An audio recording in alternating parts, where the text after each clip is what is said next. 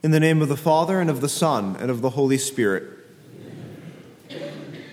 At the beginning of last night's vigil, we shared the Easter fire from candle to candle. It is a flame, that liturgy says, into many flames divided, yet never dimmed by the sharing of its light.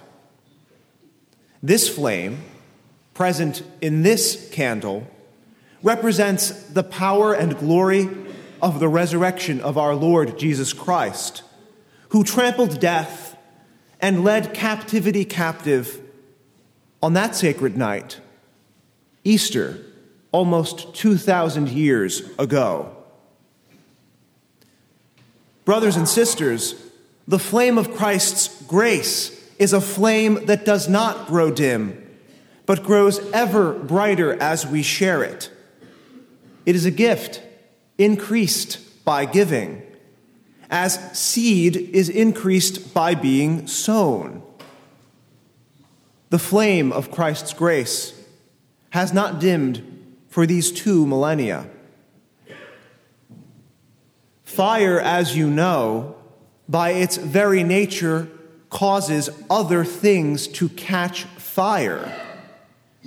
Not only does it cause other things to catch fire, but by imparting its own fiery nature, makes it that what has been set aflame may enkindle other things.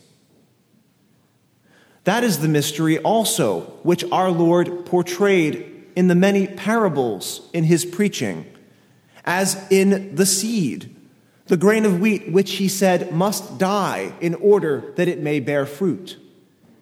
For it was our Lord's body, laid in death in the tomb, that this Easter morn has sprung to new life, and which bears abundant fruit.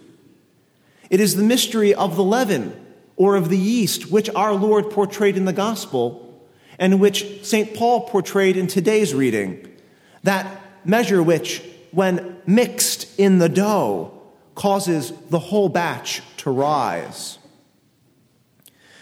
The mystery of Christ's active power in the church is still true for us today because he remains present to us in his church and in his sacraments through the power of the grace of his resurrection.